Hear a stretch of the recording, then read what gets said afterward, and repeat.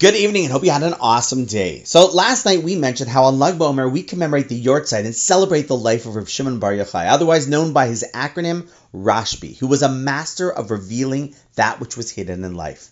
Now this way of viewing the world is not simply esoteric, it's also extremely practical. It means that we can and should often look at what's happening around us as more than just the physical reality that we see, but as a reflection of spiritual messages that are being sent to us always that we must look for. Now, the Rashbi was a master of understanding and communicating this. One of the countless stories that were told involving him is actually found from a midrash in this week's parsha. The midrash brings down how the day right after Rosh Hashanah, the Rashbi went to his nephew's home and told him how important it was to give tzedakah. And even though he wasn't particularly wealthy, he should just give and give and give, and also keep a notebook with him at all times to record just how much he gives. The nephew had no clue why he was told this, but he did it anyhow. And it so happened that at the end of the year, the king's men came for this man, for Rashbi's nephew, arrested him on charges of tax evasion, and despite the fact that it wasn't true, he was thrown in jail. When the Rashbi heard about it, he went straight to see his nephew, immediately to the jail. And when he heard the whole story of what happened, he asked him if he had that notebook of tzedakah that he told him about, if it was on him.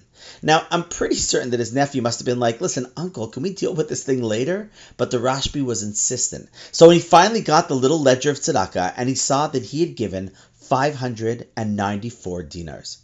Quickly, Rashbi asked him for 6 more dinars, which he gave him, and then the Rashbi ran to the guard to bribe him to let him free from jail. And sure enough, it worked. Now, once free, the nephew asked what this entire episode was all about.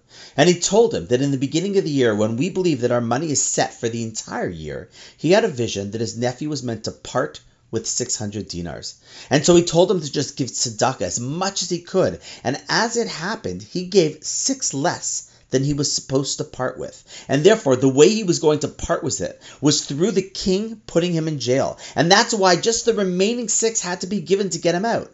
However, had he given the 600 to tzedakah as it was meant to, then none of this would have ever happened to him. Upon hearing this, his nephew, though, asked Rashbi, if you knew this, why didn't you just tell me in the beginning of the year to give 600 dinars to tzedakah because of the dream? To which the Rashbi responded, because he knew that he needed him to give it, not because of the dream, but because of the mitzvah of tzedakah.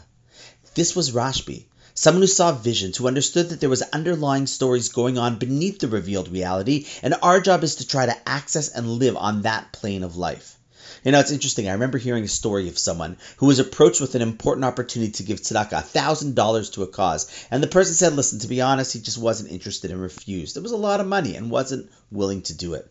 A few days later, it turned out that a tree landed on this guy's car. The damage was the $1,000. And when he later saw the person who approached him for tzedakah, he said, listen, it's a good thing I didn't give it to you, because had I given you the 1,000, I clearly wouldn't have been able to take care of this headache.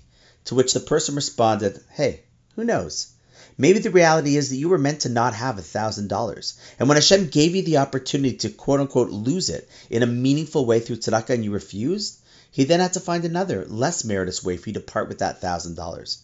And perhaps that would have never happened had you just given the tzedakah to start with.